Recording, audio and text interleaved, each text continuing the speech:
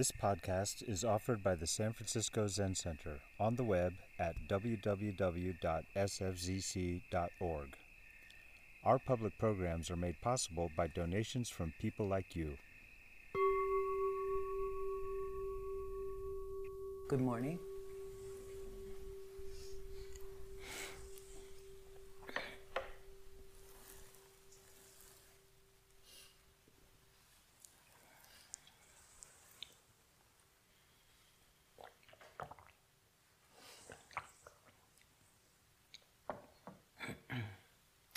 So welcome to our third day of Sesshin. Actually, I think this is our fourth day. I think we should get extra credit for finding Heiko. So my talk today is about teachings on Shikantaza, just sitting, which is what we have been doing most of these days of Sesshin and what we will be doing most of the days after Sesshin. And in fact, it's really all we've ever been doing our entire lives. It's just that we don't realize it. But before I talk about Shikantaza, I wanted to share with you some additional reflections I've been having about giving talks. Just like the one I'm about to do, or am doing. I am talking. In the Book of Serenity, Case 1, it says that one day, the world-honored one ascended the seat. Manjushri, the bodhisattva of wisdom, struck the gavel and said, "Clearly observe the Dharma of the king of the Dharma. The Dharma of the king of Dharma is thus." The world-honored one then got down from the seat. Later on in this case, it says, this poem, "The unique breeze of reality, do you see? Continuously creation runs her loom and shuttle, weaving the ancient brocade, incorporating the forms of spring, but nothing can be done about Manjushri's leaking." So being that I am just Fu, I'm not going to get down from the seat. However, I want to share with you some thoughts I had this morning about just what I'm doing here. So before coming into this room, I have spent quite a lot of time putting together these talks, quite a few hours, and weaving together stories, what the other day I called the lyrics to a song that I cannot hear. So having finished this particular weaving, which is about the same length as most of them are, I saw myself as a little bird, gathering bright thread and sparkling paper and feathers and putting it all together, making a little woven nest, which I now have brought here with me. It's my little woven nest. And then I noticed, and I would like to remember, that all that I will be doing for the next 30 minutes is unraveling this nest. Word by word, line by line. Just taking it apart, unmaking it, in this room for unmaking things. And the words will simply vanish into air, into thin air, leaving not a rack behind. So here I go, starting with the first thread. And I will keep going until I reach the last page. So as I said, the talk I'm going to give today, this weaving, is about Shikantaza, which Dogen says is the central practice of Buddhahood itself. And what's more, that through the practice of Shikantaza, we will come to realize that this is so. In other words, that this is Buddha's practice, and we are Buddha doing Buddha's practice. According to the ancient teachings, the best way to practice Shikantaza is to reflect on yourself in the light of ancient teachings, beginning with what the ancestors had to say about Shikantaza. In English, just sitting. The most important thing they said is having faith, shraddha, heart, in the most important thing, they said, which is that this very mind is Buddha. The mind that you and I and all things are sharing right now. The song we cannot hear. If your faith is shaky, then your shikantaza will be shaky. Your whole life will be shaky, and you will continue generating a strong desire to escape, or at least to stop shaking. And those two are shikantaza. Just shaking, just trying to get away. The true dragon will never stop letting us run and will never leave us alone. Okamura Roshi tells us that there is a very strong tie between the practice of shikantaza and what is called tantric Buddhism, in which upright sitting is understood as an enactment or a performance of the Buddha's awakening. As one of our ancestors said, if it looks like Yao, it talks like Yao, it dresses like Yao, sits like Yao, and eats from Yao's bowls, then it's Yao, which is just like us. You know, we sit like Buddha, we eat from Buddha's bowls, wear Buddha's clothes, act like Buddha, and recite Buddha's teachings, then we are Buddha. How does Buddha sit and eat and dress and speak? By not getting caught in one of two pits. On the left side is the pit of ecstatic trance. And on the right side is the pit of self-righteousness, of arrogance. And although shikantaza, just sitting, is not without thoughts and images, it doesn't get involved in thoughts and images. It doesn't climb on board the long trains of thought as they arrive, one by one, at the station where we are patiently sitting.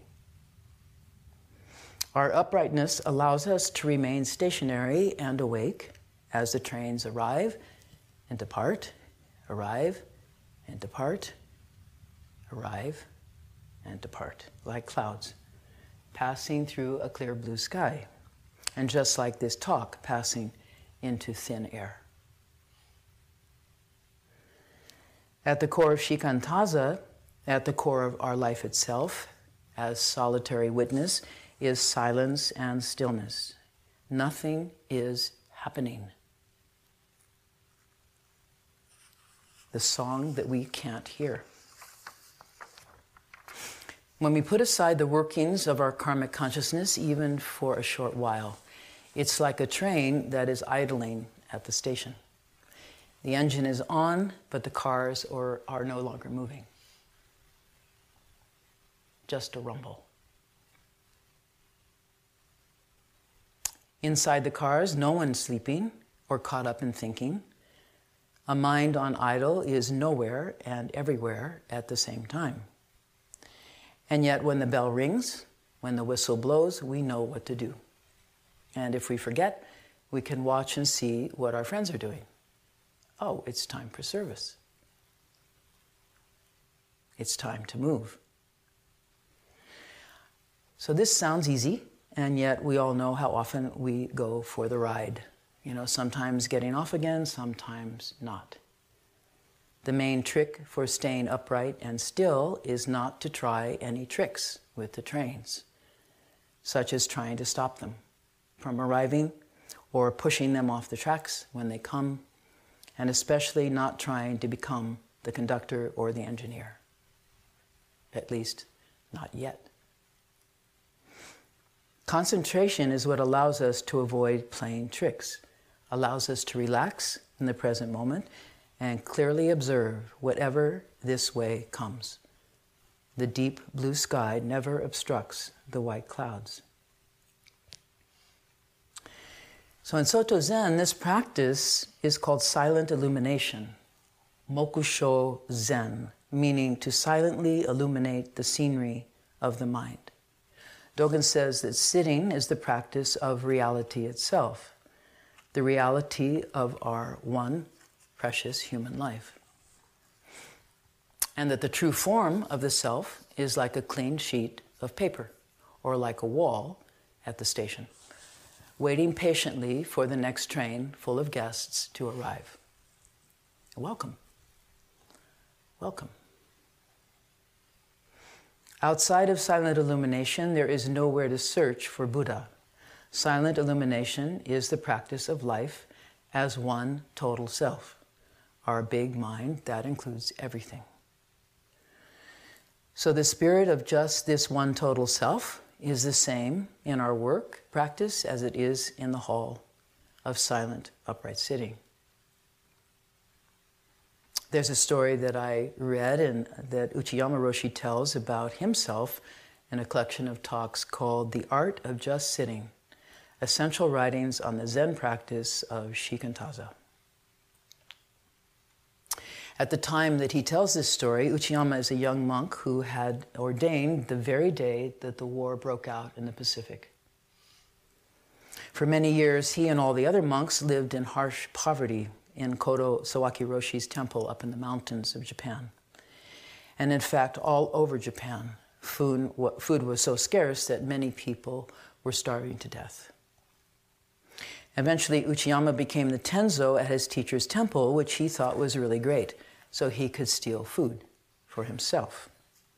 And during that time, he had little else to do other than cook, dream of food, and read stories. So one of the stories he read was about a monk named Wu Zhao, who had also been the tenzo way up in the mountains of China. One day while Wu Zhao was preparing the noon meal, Manjushri, the Bodhisattva of wisdom, the very Bodhisattva enshrined in our monk's hall here, suddenly appeared above the pot where he was cooking. Wu Zhao beat him with his wooden spoon. And later he said, "Even if Shakyamuni were to appear above the pot, I would beat him too." So Uchiyama then goes on to say, "Having read this story, I was deeply ashamed of myself. Here Wu Zhao simply beats Manjushri when he appears above the pot and goes on with his cooking. I can't imagine that I can do the same thing, even though what is appearing above my pot is a hungry ghost." So from then on, I worked even harder to chase away the ghosts whenever they appeared. I stopped stealing food, and I devoted myself to preparing meals for the real hungry monks.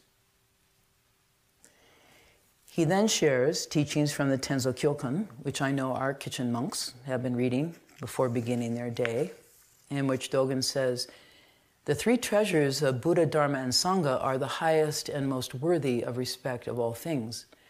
When given the opportunity to prepare meals for the three treasures, our attitude should truly be one of joy and gratefulness," which is certainly what I've been tasting in the food that's been served from our kitchen. But it's not only the kitchen that's making us delicious offerings, so too the shop, the bathhouse, the Doan Ryo, the senior leadership, our shika and our treasurer, one and the same, the children, the blue jays, the cats. Each and every being in this valley is bringing the blessing of their sincere effort and kindness and making the very best of the situation that they're in, including its limitations and its pain. Could we use a few more people in this practice period? Maybe.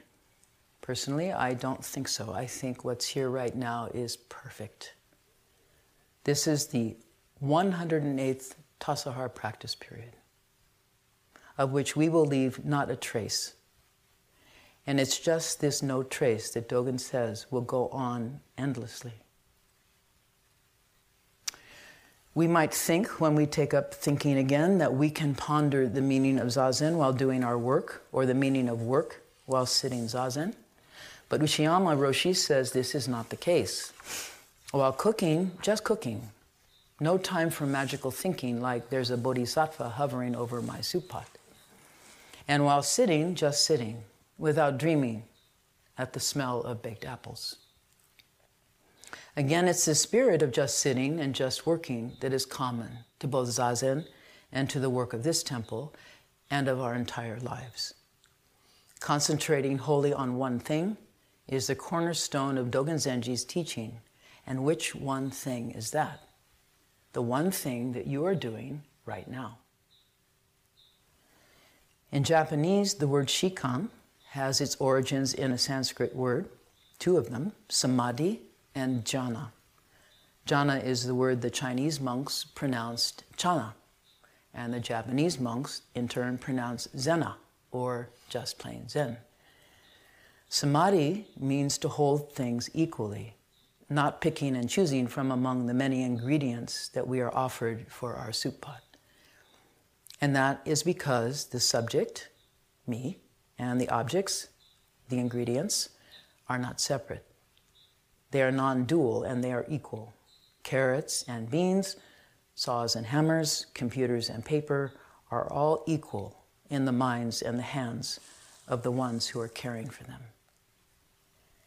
The word sesshin derived from the Japanese word setsu, meaning to nourish, to gather, to embrace, to sustain, and the word shin, meaning heart-mind, is what we are doing here together for these few days. Nourishing the mind by holding things equally and gently. It's like holding a baby bird that's just fallen out of the nest. So that's us, for the most part, baby birds that have fallen out of the universe and landed here on the hard ground of planet Earth. And yet, if we mistakenly use our precious time gathering our confused minds and training them into a strict form of silence, for example, don't bother me, confused, angry, lustful thoughts, I am busy sitting, then we will withdraw. We are withdrawing from our life. And this is not a good understanding of shikantaza. Zazen is not about making me a more satisfactory person.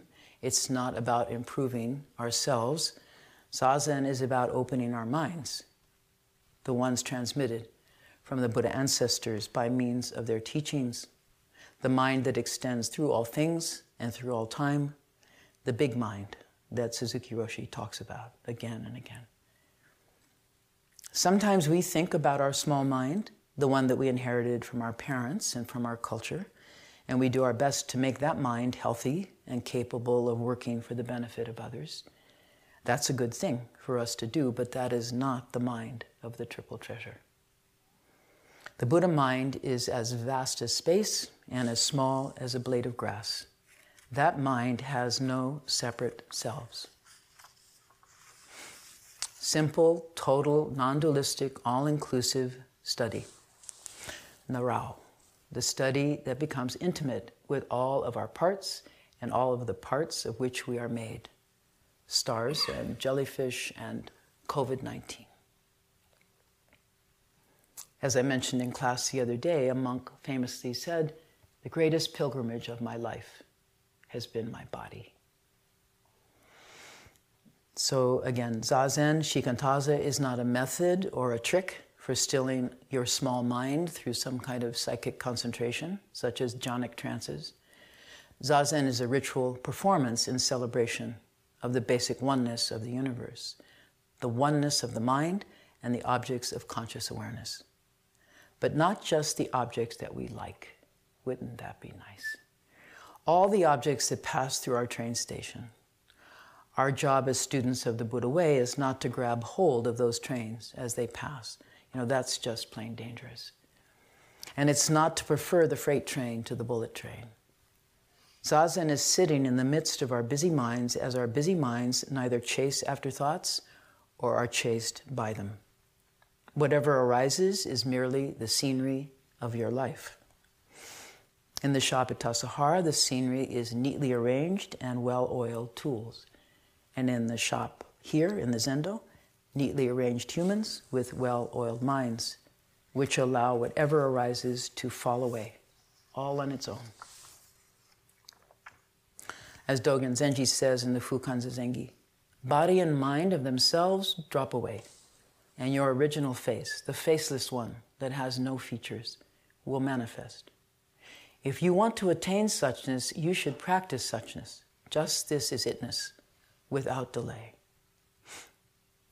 Another one of our great ancestors, Oka Sotan Roshi, 1860 to 1921, was a major inspiration and teacher for Suzuki Roshi's teachers and their understanding of the Buddha Dharma. He wrote, "Reality is not for ourselves or for others. There is nothing that should be grasped and nothing that should be abandoned. Delusion and enlightenment, sentient beings and Buddhas are one. Furthermore, everything is born of delusion. Setting delusion before us, we should not think that with the famous sword of Manjushri we will cut them down. This is a fantasy of changing delusion into awakening. Changing delusion into awakening is a mistake. Liberation is the realization that both truth and illusion are ungraspable. This is the true path of the Buddha Dharma. This is the ultimate purpose of our school. Studying the Buddha way is always to contemplate our self-nature, and this is to be identical with all Buddhas." So, what did the Buddhas see when they studied their self-nature? They saw dependent co-arising, just as Shakyamuni Buddha did at the moment of his own awakening. I and all beings on earth together attain enlightenment at the same time. These words that he spoke at the moment of his awakening are called his lion's roar. And from that time on, as Keizan says in the Transmission of Light, for 49 years he helped people by teaching, never staying in seclusion. With just one robe and one bowl, he lacked nothing. After 360 assemblies, the Buddha entrusted the treasury of the Eye of Truth to Mahakashapa, a transmission that has continued to the present day. And even though, as Keizan says, what the Buddha pointed out and explained in all of those 360 assemblies was not the same, the stories he told, the parables, the metaphors, and the instructions did not go beyond the principle illustrated in the story of his enlightenment. I and all beings on earth attain enlightenment at the same time. And since that time, those who have sought the way of his teaching have done so by imitating the Buddha's form and his manner, and in all of their endeavors have considered the assignment of self-understanding to be foremost.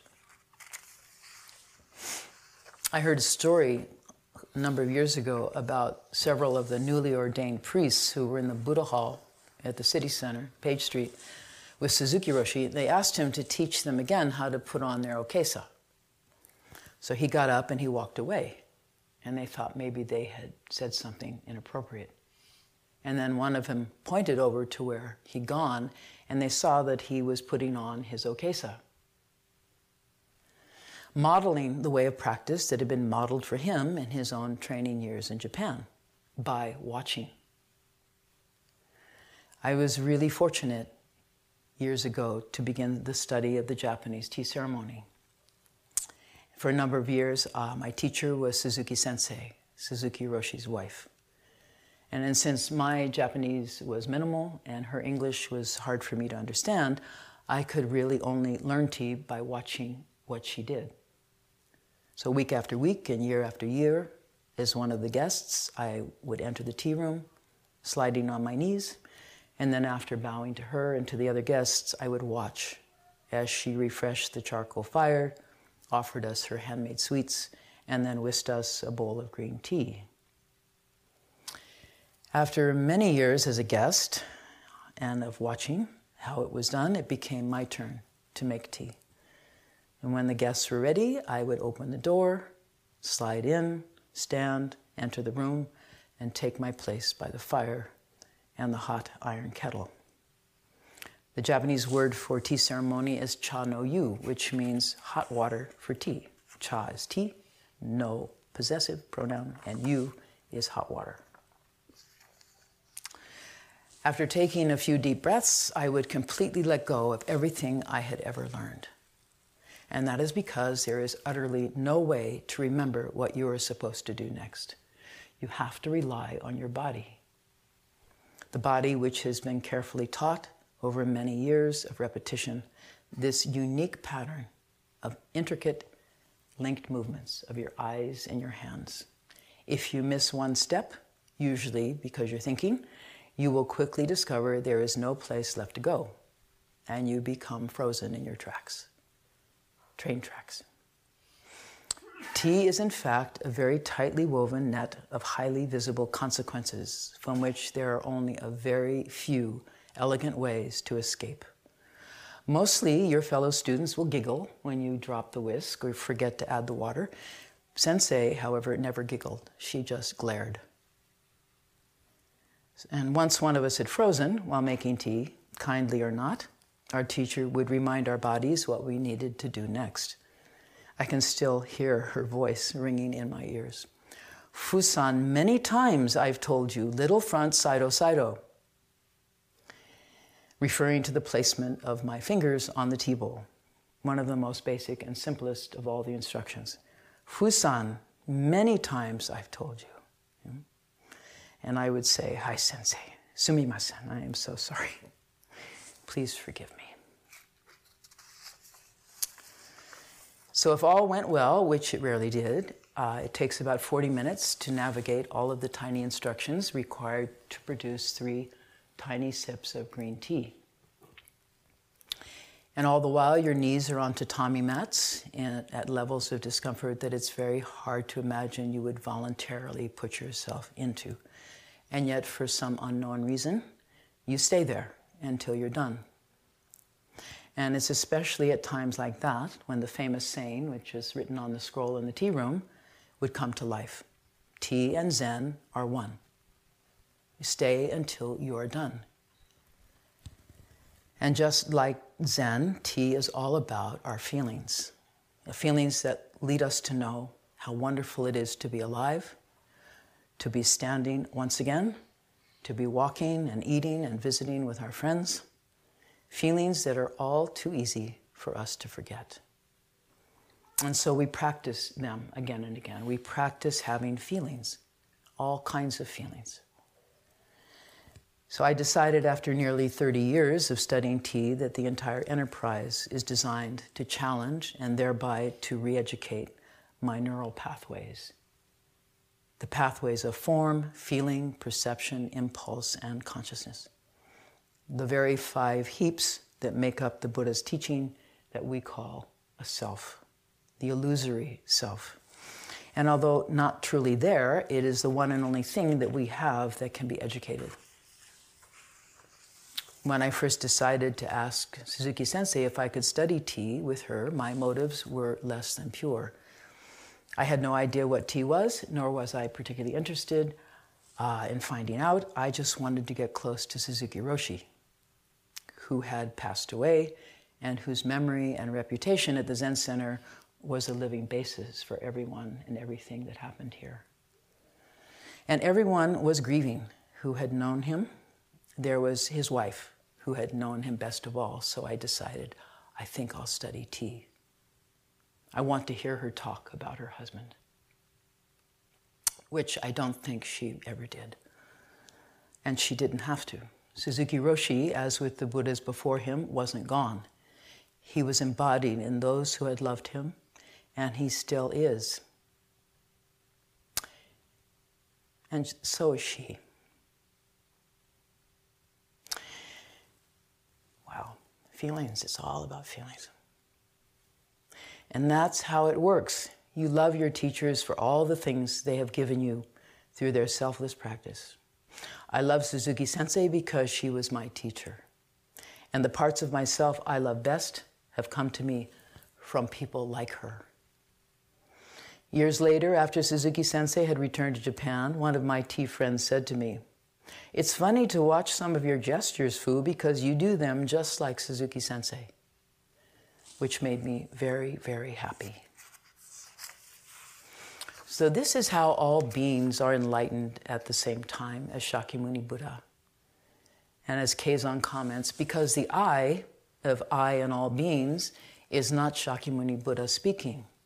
The I that gives birth to Shakyamuni speaking is the same I as all beings on earth. And for this reason, we shouldn't think of Shakyamuni Buddha as having become enlightened outside or separate from all beings on earth. There is no Shakyamuni Buddha separate from all beings on earth, and that is exactly what Shakyamuni Buddha saw and what he said for the next 49 years. However immensely diverse the mountains and rivers, the lands and all forms and appearances may be, all of them are in the eye of the Buddha. And you too, and me too, Kazon guarantees, are standing in the eye of the Buddha. And it's not simply that you are standing there, the eye has become you. Buddha's eye has become everyone's whole body, each standing tall and still. While seasons come and go, and the mountains, rivers, and land change with the times, we should know that this is Buddha raising his eyebrows and blinking his eyes. This is the unique body of the entire universe, revealed in her myriad forms. And still, we may ask, as I often do, so what is Anuttara Samyak Sambodhi? What is Buddha's awakened wisdom? Maezumi Roshi, in his talk on the Fukan Zazengi, says that wisdom is our life itself. We not only have wisdom, we are constantly using it. When it's cold, we put on more clothing. When it's hot, we take some clothing off. When we're hungry, we eat. When we're tired, we sleep. Being sad, we cry. Being happy, we laugh. That's perfect wisdom. And clearly, it's not just the humans who are perfectly wise. Birds are singing and dogs are howling, spiders are weaving, stars are shining. It's all perfect wisdom. And whether we know it or not, we are always in the midst of the way. More strictly speaking, he says, we are nothing but the way itself. In our school, Soto Zen, the emphasis is on this fundamental truth that we are already Buddha and that whatever we do becomes the actions of a Buddha. And so we should take good care of ourselves as awakened beings, asking ourselves over and over again, what would Buddha do right now? Stop talking.